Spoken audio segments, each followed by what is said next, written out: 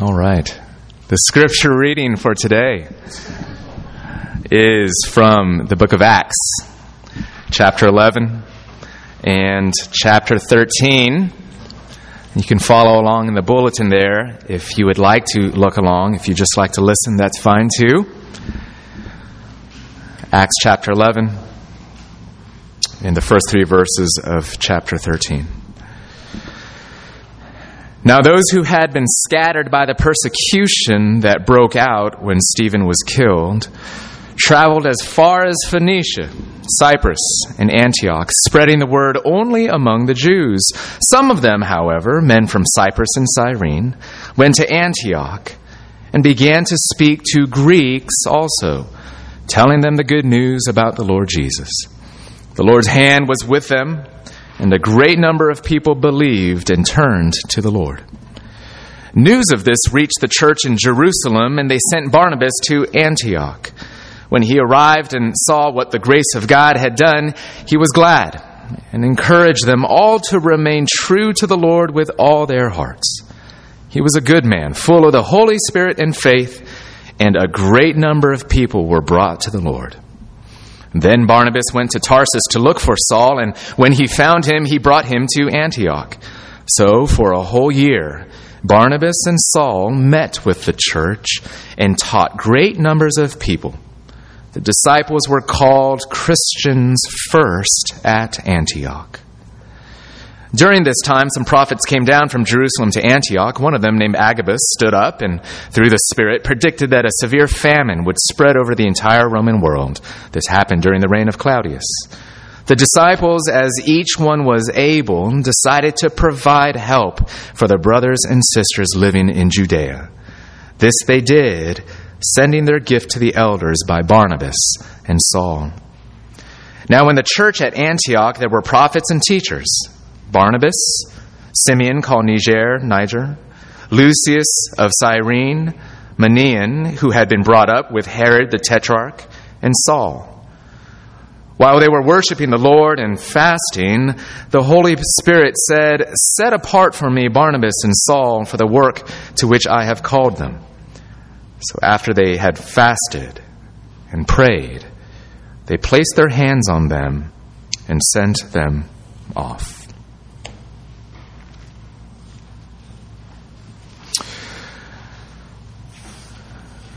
Well, we've been reviewing, looking at the mission, the vision of Grace Meridian Hill together for the past several weeks. And just a chance for us to remind ourselves, why are we here? What kind of church are we trying to be, especially in light of our big move and our grand reopening, our reintroduction of ourselves to our local neighborhood in the coming weeks? It's just a good thing for us to be on the same page together and to be galvanized and energized together in a common sense of calling and a common sense of mission. You might find in your bulletin a little slip and insert that has our vision summarized for you. I'm just going to read through it quickly. And this is what we've been looking at over the past couple of weeks. Our vision, a true neighborhood. Our mission, to build a gospel community that is spiritually diverse, cross-cultural, and neighborhood-centered for the good of our neighbors and the glory of Jesus Christ in Columbia Heights, Mount Pleasant, Adams Morgan, and beyond. Let me say a word of prayer before we look at this some more. Jesus, we're asking for your help to clarify for us what you're calling us to be. And we pray that you would help us to understand who you are in a way that energizes our hearts, and who you're calling us to be as a church in a way that energizes our hearts. We pray that you would be here now. We do need your help. Our time is wasted if we don't have the supernatural help of the Holy Spirit. So please come. And we're making ourselves available to you. We're really coming to you and saying, have your way with us. In Jesus' name, amen. As cities go, one scholar writes, Antioch had everything to offer. It was a very cosmopolitan city, a large and vibrant commercial center in ancient days, the capital of the province of Syria. Some describe Antioch as perhaps the third most significant city in all of the Roman Empire after Rome and Alexandria. It was actually known as Antioch the Beautiful. Had that nickname because of its stunning architecture and beautiful buildings. It had large athletic stadiums that drew thousands of spectators. And it was known for its sexual freedom. In fact, its exotic dancers were famous in the Mediterranean world. Antioch was a big deal. And it is here in Antioch that we find one of the most remarkable stories of what the grace of God can do in a city and to a neighborhood. It's here in Antioch in Scripture that we find one of the most clear models and examples of the kind of church we are trying to be here at Grace Meridian Hill in this neighborhood. From time to time, I have people ask me, as they hear about the vision of the church, well, what sort of inspiration do you all have? What kind of models and examples have gone before you that you're trying to emulate and copy? Well, here is one answer. Maybe not a model, an example that we can touch and look at in present day time, though there are certainly some of those that we can point to. But here's one in Scripture that can give us hope that this vision, in fact, is possible by the grace and the power of God. So as we finish up this series of reviewing our vision and mission, and by the way, if you've been traveling, I know a lot of people have been in and out over the last couple of weeks, and especially if you're a member or a committed attender of this church, I want to invite you to go to the website and listen to the past 4 sermons, not because they're so great, but just simply because it's great for us to be all on the same page and to have a common understanding and common language of who we are and why we are here. So what was the big deal about Antioch? Well, first of all, the church in Antioch was a cross-cultural community. According to historians, this city, Antioch, was an incredibly ethnically diverse city. In the mix were Persians and Jews and Africans and Greeks and Chinese and many other nationalities. As we're told in verse 19, up until this point, the new Christians in this movement of the gospel were indeed going about and sharing what is described here as the good news of Jesus. That God Himself really did show up on the human scene. That He did come as a human being in order to serve as our representative. So that in love, He might take the death that we should have died, and He might live the life that we should have but did not and could not live. So that we might be right with God, and that we might be right with the world that He's made and given to us. Good news that has been shared throughout the region, and yet we're told here in verse 19, up to this point, only among Jews, among people of Jewish descent, or those who were already familiar with the Jewish scriptures. But now, in verse 20, we see something different. We're told that men from Cyprus and Cyrene went to Antioch and began to speak to who? Greeks. Non-Jews also. People who are totally non-Jewish, ethnically, culturally, religiously. It was the first time this started happening in the short history of the Christian church, and it happened first here in Antioch. And we find some of this cultural diversity later reflected in the church's leadership. In our second reading, chapter 13 of the book of Acts, Luke tells us about 5 prophets and teachers in the church. Among them were Barnabas, who was Jewish, but from Cyprus. Sort of part of the Jewish diaspora in the Gentile world. Sort of a bicultural guy. Simeon, called Niger, which means black, literally. presumably because he himself was a black African. Lucius of Cyrene, he would have been a North African, probably from an area in modern-day Libya. So he was probably of Arabic descent. You see, glimpses of different people of all sorts of background that by the love of Jesus and the grace of God are being brought harmoniously together, which doesn't necessarily mean without conflict. Cross-cultural community is necessarily so messy, but in community together by the grace of God. As one scholar put it, Antioch was at one and the same time a Hellenistic city, a Greek city, a Roman city, and a Jewish city. If the gap between the Jewish and Gentile worlds was to be bridged anywhere, it could be expected to happen in this cosmopolitan center. In other words, there was a unique opportunity given the flourishing cultural diversity in Antioch for the church to reflect its neighborhood and therefore to model what God originally intended humankind to be.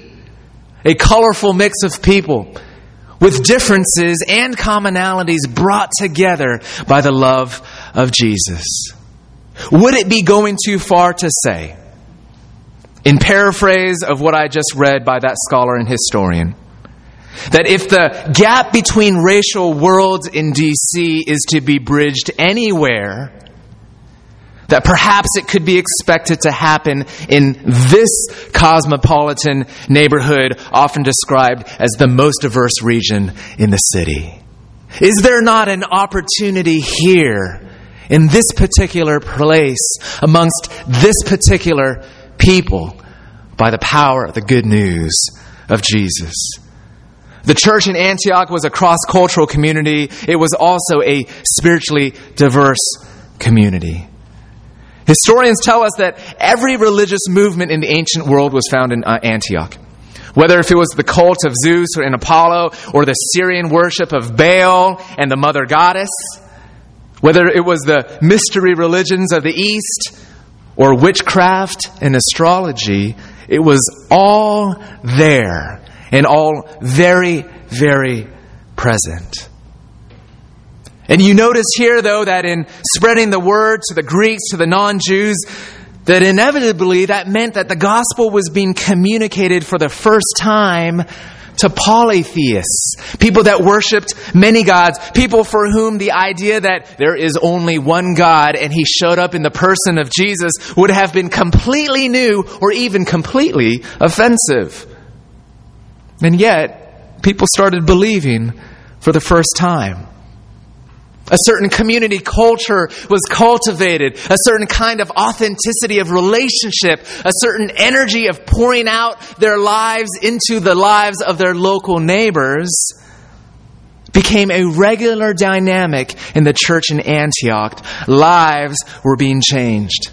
We're told in verse 21, the Lord's hand was with them, and a great number of people believed and turned to the Lord. And again in verse 24, a great number of people were brought to the Lord.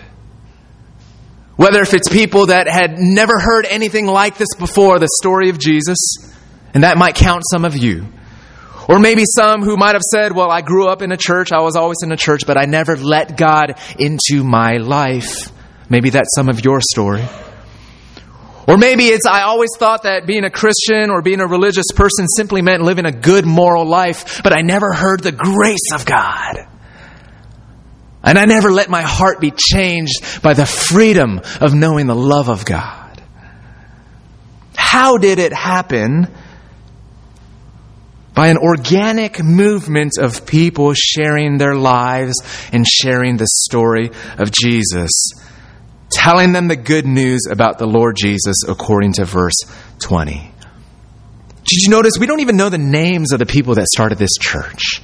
That's almost always how God does incredible things in different places around the world and in history. We're just told that they're men from Cyprus and Cyrene. They're not religious professionals. They're not celebrity evangelists. They were ordinary people like you.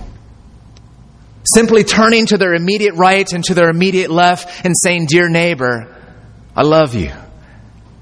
Come into my home. Can we garden together? Can we play together? Can we raise our kids together? Can we live life together? And can I, in the meanwhile, share my faith in Jesus and my love for God with you?" Like some of you, some of them were newcomers to the city. Some of them were longtime indigenous members of the community. God used a rich collection of people to create a spiritually diverse community. The church in Antioch was also, thirdly, a gospel community, this language that we've been using. We see here in the middle of the passage a leader by the name of Barnabas who came down from Jerusalem. And during his time with the church, we start to see all these signs of what we would call a gospel community. We see him engaged in this ministry of encouragement. Barnabas here in verse 23, when he arrived and saw what the grace of God had done, he was glad and encouraged them all to remain true to the Lord with all their hearts. He's in their lives and he's saying, "You can do it. I know it's hard to believe sometimes, but God will help you. I know it's hard to humble yourselves to your roommates and to your neighbors and in your marriages and with your friends. But Jesus did it and the Spirit of Jesus lives in you. I know it's hard to overcome some of these objections if you're processing the Christian faith, but do you know it's happened very recently? It can happen to you as well. Encouragement, cheerleading, spurring each other on to believe the promises of God and the power of God at work amongst them. But not just encouragement, in-depth teaching. The nurture of the new Christians and the long-time Christians. We're told for a whole year, Barnabas and Saul met with the church. They gathered with them in community. They taught great numbers of people. They were in each other's lives. They were eating together. They were in intimate fellowship together. They were coming alongside each other. They were serving one another and empowering one another to serve. You notice Barnabas didn't just say, "Hey, I'm just going to do this on my own." He said, "I know just the right person for this job." So he goes out to Tarsus. He recruits a young man who was converted just a few years before, a man named Saul, who would eventually change his name and be known as Paul, the great apostle. And he said, "Come on board. Let's do this together, working as a team." Gospel community. And lastly, the church in Antioch we see was a neighborhood community. A church that wasn't just all about itself. It always had an orientation and a commitment to those outside of themselves. They didn't just serve themselves, they served those around them. They cared for their neighbors' bodies as well as their souls. They met physical and material needs, not just so-called spiritual needs. They had a vibrant compassion ministry. We're told in verses 27 through 30 that there was a bad famine to the south. And so the Christians in Antioch organized an effort to provide help. The disciples, we're told, as each one was able, decided to provide help for the brothers and sisters living in Judea. They did this, sending their gift to the elders by Barnabas and Saul. Responding to brothers and sisters in need, loving and serving and caring for the poor by initiating relationship with them. And we have every reason to believe that they did this locally as well, serving the poor and sharing their possessions. And yet, do you notice they did this not doing it in a way that alienates people that have social wealth and power, but actually by including all kinds of people in this sort of ministry. In Acts 13 and verse 1, again, this list of different leaders, you notice Manaen was in that list. One who's described as having been brought up with Herod the Tetrarch. Without going into all the history, that means he was some kind of an aristocrat or some kind of person in elite society. You see, somehow Antioch found some way to love the poor and yet also embrace the professional, to care for people of all different walks of life and to bring them together in community in this strange and mysterious way that you see all too seldom. A cross-cultural community, a spiritually diverse community, a gospel community, a neighborhood community. And dear friends, just a simple word before we move on. Just a word of assurance that this combination of values and priorities that we've been talking about, that make up the vision of this church, it's not something that we're making up. It comes from Scripture itself. It comes from the Word of God and from history, showing the ways that God has actually shown up and moved in many different places and many different people. There is biblical precedent to this very card that you hold in your hand. Which means the Holy Spirit has created this sort of church that we're longing to be and become. Which means, dear friends, take heart. He can do it again. He's done it before, so He can do it again. Do you believe that? Will you labor for it together? Will you pray and long and dream that this sort of church, a church like the church in Antioch, might actually show up here in this neighborhood? I want to close with just 3 observations, really in the form of questions. 3 things that the story of Antioch raises as we look at that story and as we consider our context. And then we're done. 3 questions that the story of Antioch and that church raises for us. Number 1, how will our neighbors describe us?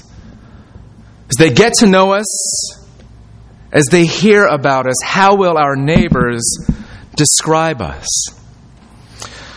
At the end of verse 26, this is what we're told. The disciples were called Christians first at Antioch. Do you know why that is so fascinating? Everywhere and all throughout human history, every time you go into the history books or you just look at the world around us, even today, every nationality had their own religion. And so if you were Greek, well, you just were raised to worship Greek gods. Or if you were Phoenician, for example, you worshipped Phoenician gods. You did religion the Phoenician way. And you weren't even called a worshiper of Greek gods or an adherent of the Phoenician faith. You were just called Greek. You were just called Phoenician. Because that's the way it worked. Then here in Antioch, suddenly, there is a faith that drew in people from every racial group, from every social class, from every nationality, and suddenly nobody knew what to call them.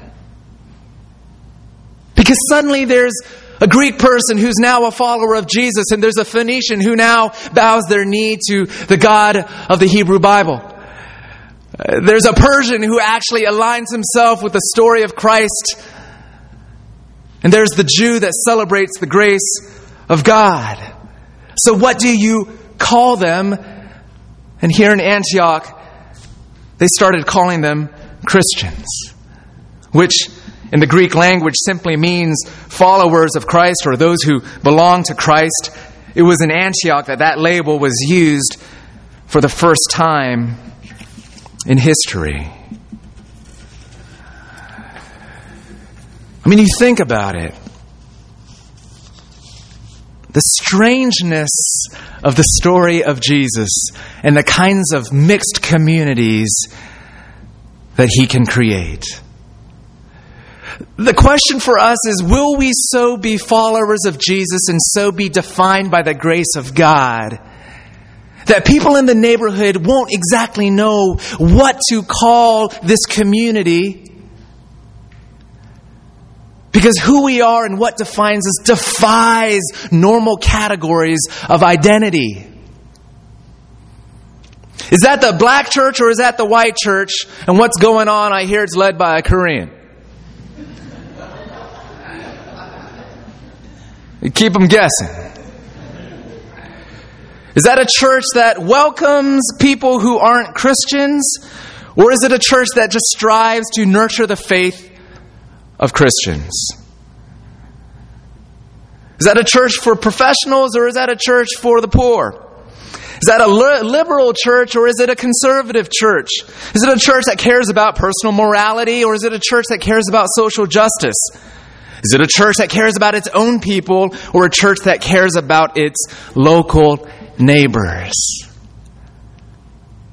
And for us, because we are defined by our loyalty to Jesus and the story of the radical grace of God changing us,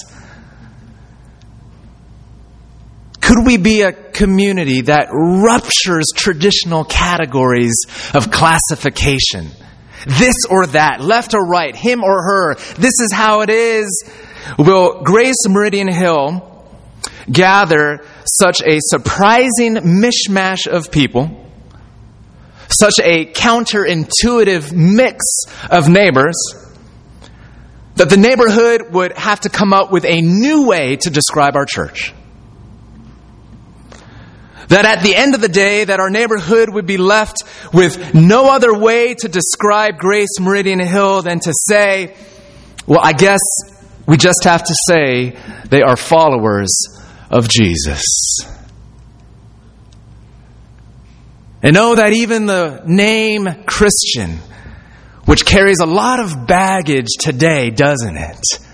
Maybe some of you aren't so sure you want to be identified publicly with that title. Maybe some of you are hesitant to become one because of that title. I know that we might be a community that gives new and fresh definition to what it means to be a Christian in the neighborhood. Second question, will we be a praying church? A praying church. Because prayer is the only way that this vision, this crazy, nutty vision, will come to fruition. I mean, do you realize that? That humanly speaking, everything that we've just described, and everything we have on that little card, and everything that's behind it, that this vision, this mission is utterly, humanly speaking, utterly impossible.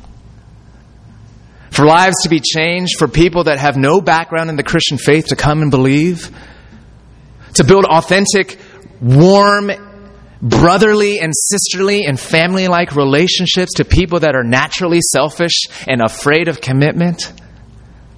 For people of different races and cultures and ethnicities to come together in harmony, mutual respect. More than that, with the honesty of dealing with real wounds and talking through issues of racism and stories past as well as struggles present. To be able to forgive and to love, to weep together, to rejoice together. To be a community that brings together rich and poor and everyone in between. For people to be willing to hang in there as we figure out together what it means to be in community, not because it's easy, but because it's right. Not because it's easy, but because God calls us by His grace to love. This vision is impossible. Which means we're setting up goals for ourselves that are doomed to fail if God doesn't show up.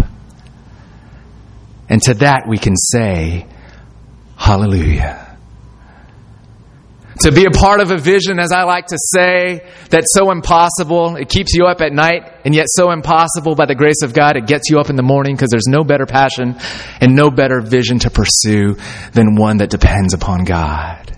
And prayer is one of the best signs that we're believing that God must show up for this church to be healthy and thriving in this neighborhood? Will we be a praying church like the church in Antioch was a praying church?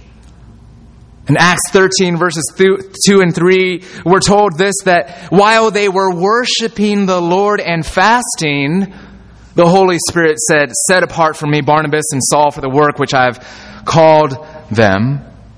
And so after they had fasted and prayed, they placed their hands on them and sent them off. In other words, when did the Christians in Antioch get this new sense of a new ministry and opportunity, this new strategy to take two guys, Barnabas and Saul, and to send them out to build new churches, to reach new kinds of people? This new idea, where did it come about? When they were worshiping and praying and fasting. And once they got this new idea, what was their first reaction? Their first next step, the top of the list on the to-do item: pray. Friends, when we get a new idea for a new way to love on our local neighbors, or to build community internally, or to worship God more exuberantly and wholeheartedly, a new way for new teaching or new service or new community or new mission, a new sense of this is what we ought to do, what will be our first response? I'll tell you what mine is by nature, by instinct. It's to analyze. It's to manage risk. It's to call a meeting. It's to start planning. What is it for you? What's your first instinct? Listen to what one scholar says on this point. Worship, fasting, and prayer were the marks of the community in Antioch, which God chose to use mightily for the spread of the gospel. Ever since then, great missionary movements have been traced to people on their knees. There has never been a church that accomplished significant things for God that was not strong in prayer and spiritual devotion. That God would give us as our first instinct a longing to go to Him, for Him to make the impossible possible, to cry out, confessing our foolishness, asking for His wisdom, to know our tendency, humbly to know our tendency to screw things up, and to ask for God to lead, and to commit ourselves to follow. Would we have the expectation that new ideas for ministry and new relationships and new ways of caring for people, both in the church and outside the church, will be birthed in worship and fasting and prayer? That it'll happen there. You want a good brainstorm session? Let's get on our knees. Let's let the Spirit give us some new ideas. And let's make a habit of what you might call timeout prayers. Right? Maybe an idea does come up, or maybe you're in a conversation with a person about something that maybe you want to do as a community, or maybe just something in your own lives. Maybe you're struggling and you're talking with a roommate or a friend, or maybe you're in a neighborhood group and you're discussing some aspect of life that you're struggling through or struggling with together. Or maybe you're thinking about a neighbor or a dear friend and you don't know exactly how to connect with them on a deeper level. Time out. To offer up a timeout prayer. To say, look, can we just interrupt what we're doing right now and stop and say, can we pray? It can be for 30 seconds. It can be for 5 minutes. It can be for 5 seconds. To say, we so need the help and the guidance of God that we're going to interrupt this meeting. We're going to stop in the middle of our neighborhood group discussion. Whoever said you can only pray in the beginning and the end of a meeting? Right, Christians? Right? These habits we get into. To interrupt right when you feel that need. When you run out of ideas. When you say, with a shrug of your shoulders, what do we do next? Pray. And make a habit of it. so that over time it becomes an instinct. Interrupt yourself with, hold on, time out prayers. Will we be that sort of a church? And lastly, third question, are we ready to suffer for this mission? How did the church in Antioch get started in the first place? Did you notice? You see, in verse 20 it says, some men from Cyprus and Cyrene went to Antioch and began speaking to Gentiles also, telling them the good news about Jesus, right? So that's the beginning of the church. But what prompted these individuals in the first place to venture out to Antioch? Verse 19. They were strategically sent out after a polished ministry plan that clearly demonstrated the victory of Jesus? No. They were scattered by the persecution that broke out when Stephen was killed. It was the tragic martyrdom of one of their leaders, this story told in earlier pages of the book of Acts. It was through the surprise of pain and heartache that this church was started and that this church found its power. The sorrow of the saints was the seed of the church in Antioch. And this is what I mean. There is such a temptation, starting with me, a temptation for all of us to build a church that we can boast about. To be a community that is looked upon as a successful ministry, as a relevant ministry, as a community that is making a difference. For goodness sakes, it's all right here in this pretty little card. Neat and tidy, polished and presentable. But to really make a difference, to really bear fruit, are we ready for this?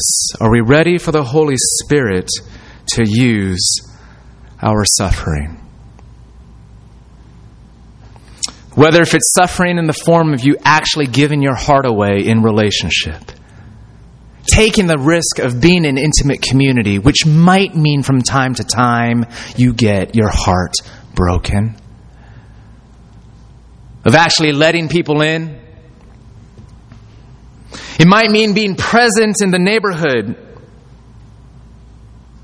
in a way which might actually put you at times in harm's way. It might mean being committed to the good of your neighbors, even in the hard parts of the neighborhood, in a way that puts you at the risk of being mugged or possibly something worse. And I'm not being glib about this, friends. Trust me, why my wife keeps me in check about this. Not to be glib or cavalier about this idea. Are we ready for the cost of following Jesus in the neighborhood, without which God almost rarely bears the kind of fruit that He intends to bear as His church grows? Are we ready for the Holy Spirit to use our weakness and our apparent failures to advance the gospel in this community in the neighborhood? You know, when you don't really know how to relate to an urban teen, and you're sort of fumbling through it, and you wish you felt smarter or less stupid doing it, but to know that right there in that moment may be the greatest way in which you are demonstrating the weakness of the love of Jesus. Or where you're willing to serve in a way that isn't in your area of strength, but you're willing to be a servant. Or maybe where you're engaging a local neighbor, trying to explain your faith to a hardened skeptic, and you just feel like, man, I wish I had more answers, but I don't, and I feel kind of dumb about it. But to know just by virtue of having that relationship, perhaps, the foolishness and the weakness of that may be something that God uses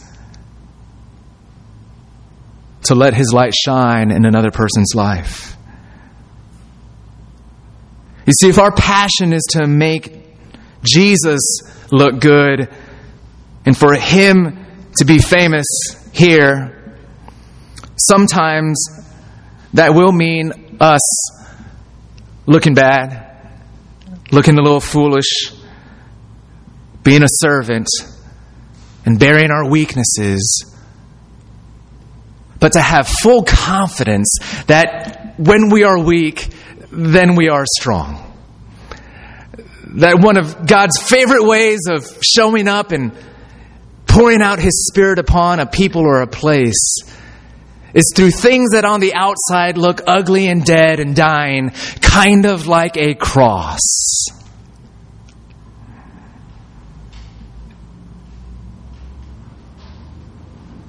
In other words, we are not called simply to be safe and comfy in this mission. As we've said many times before, the gospel calls us to assume some discomfort upon ourselves out of love for another person, to take on discomfort for the comfort of other people.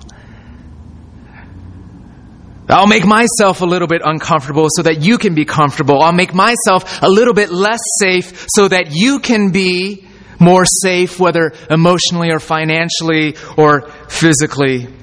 And the ultimate example of this, of course, is Jesus Christ, who took on the ultimate discomfort of the cross, of the judgment of hell, so that we might know the comfort of the love of God.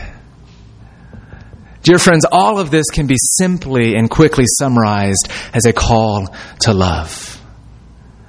To gather a community that's willing to love across differences and across barriers and boundaries. To love in a counterintuitive way that keeps people guessing because you don't fit so neat and tidily in people's categories and ways of describing quote-unquote religious people. A community that is all these things, willing to suffer, full of prayer and full of love. This is the sort of church that we feel like God is calling us to be. You on board?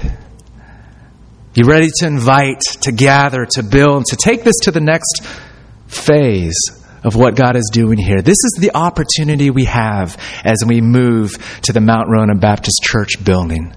Not just to physically step on over 2 blocks, but to re-invite and re-bring and to re-witness and to re-serve and to cast a fresh vision before ourselves of what God can do in us and what God can do through us.